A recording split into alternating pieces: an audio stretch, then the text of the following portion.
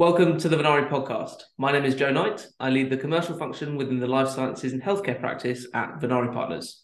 Today, as part of our Chief Commercial Officer series, I'm joined by Tiffany Ahlers, Chief Commercial Officer of Mycovia Pharmaceuticals. Tiffany's experience spans 25 years across biopharma and consulting, and today we're discussing her approach to building teams and planning for commercial success. Hi, Tiffany. Hi, Joe. So good to see you. Thank you so much for having me. So, Tiffany, perhaps we could start. You could tell us a bit about your experience to date. Yeah, absolutely. Thank you. So as you mentioned, I have over 25 years in commercialization in biopharmaceuticals, working for startup, small and mid-sized companies. I worked across multiple therapeutic areas with a variety of biopharma companies, including Cornerstone Therapeutics, which is now Chiesi USA, Stallergenes Greer, and Cello Health Advantage, which is now Lumity. And as you mentioned, I am currently the Chief Commercial Officer for Mycovia Pharmaceuticals, a women's health company. So tell us about how you became a Chief Commercial Officer. What are the key attributes that you took from earlier roles in your career that help inform the role that you're in now? So my experience has been grounded in marketing, market research, data, strategy, of course, launch.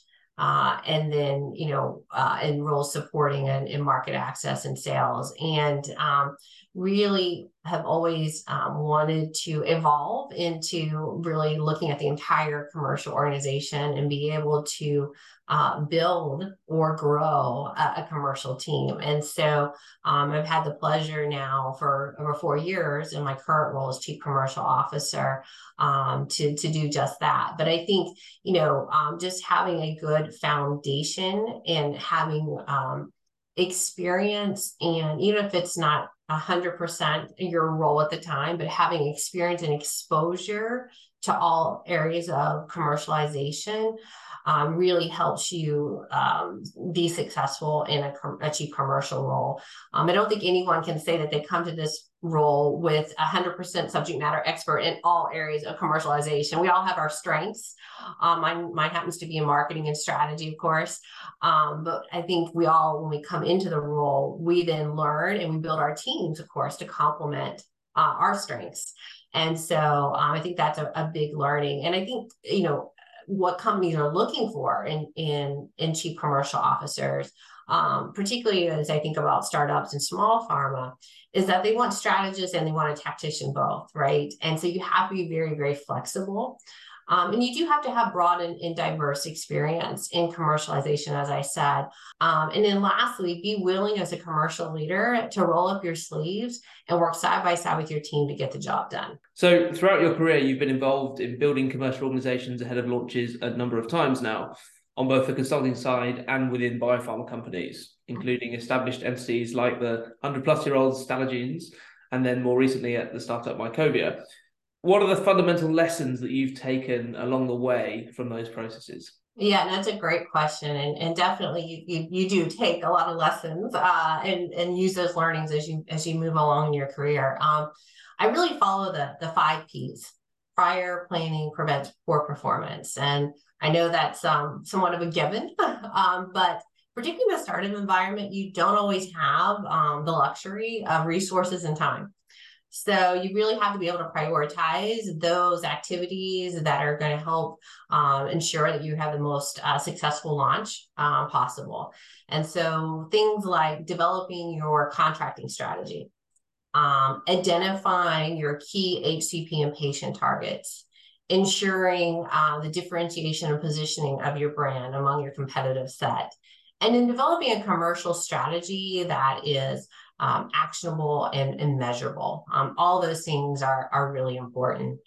I think also too, it's, we all learn from each other. And I can't say how much I rely on my network, my mentors, my colleagues, my peers, those that have been there and done it before me. Just recently I had the opportunity to reach out to several of individuals, commercial leaders in my network. I was preparing for a launch in a therapeutic area that I hadn't had previous experience. And the insights that they shared were invaluable. I mean, what to do, what not to do, kind of the watch outs. And so I took all of that intelligence from my network and I brought it back to my team. And that really helped us inform our strategy and our thinking. And so I would just encourage everyone to really, utilize your network experience. People love to share what they've learned with others. Yeah, indeed. We see that a lot here at Venari Partners. You talked there about getting the culture right for building a commercial organization and preparing a company for launch. What are the key areas to focus on here, and what differentiates a company culturally ready for commercialization from one which is not prepared? Obviously, we're always looking for the candidates that have all the qualifications and roles, but that culture aspect is so important. And really looking for candidates that demonstrate the core values of the organization, and in particular are aligned on with the company's mission and vision.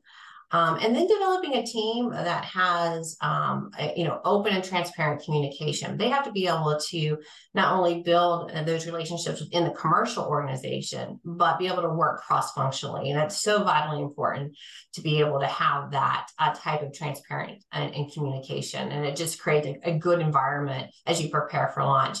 I find that companies that aren't aligned on the mission and vision, or don't have the same focus, they can struggle as they're preparing for launch. It could just be a little bit more challenging. And timing is clearly very important as well in building out the commercial organization, getting that right. We spend a lot of time helping companies think about when to build out the commercial organization and the right time to execute that. When do you think that is in a biotech company? Yeah, and I think it's a really good question. And so, I think depending on the situation, particularly in startups where you're often getting ready to launch a first product, I think there's a value of bringing on at least one commercial lead earlier on in the process. So, potentially after a company finishes a successful phase 2 and they're getting ready to develop the clinical trial designs for phase 3, having that commercial perspective can really potentially help strengthen what your label may be, and obviously would increase the commercial opportunity for your brand. Additionally, I think when you think about the remaining of the commercial team, again, depending on the market and depending on the resources, you want to bring in, your marketing team, your market access account team, typically within 6 to 9 months prior to your PDUFA date. If we take a step back now and think about kind of the broader trends in commercialization in biopharma, what do you think we'll see more of in the next year and the next decade? Yeah, no, great question.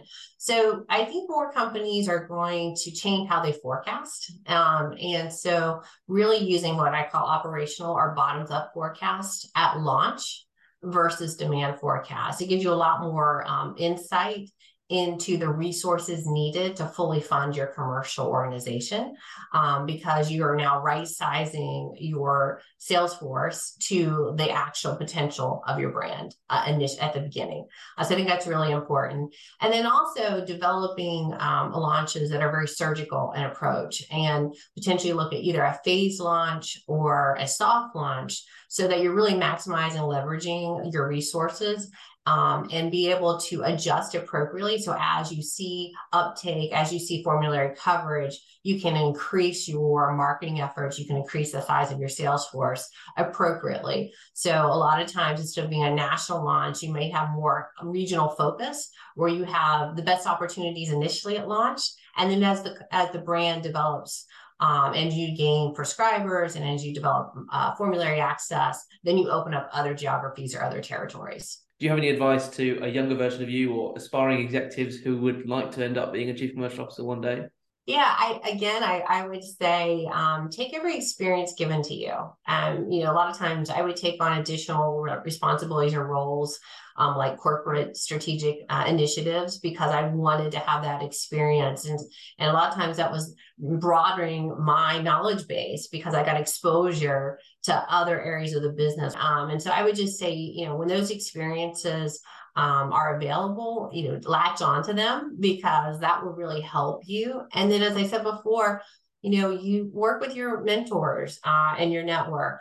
Those individuals can also help you, and ask them, where are areas where they would say you could go to get additional experience or knowledge. And so those are all things that I think are really valuable. Thanks so much for joining the Venari podcast. Great to have you on our Chief Commercial Officer series. Thank you so much. It was a pleasure.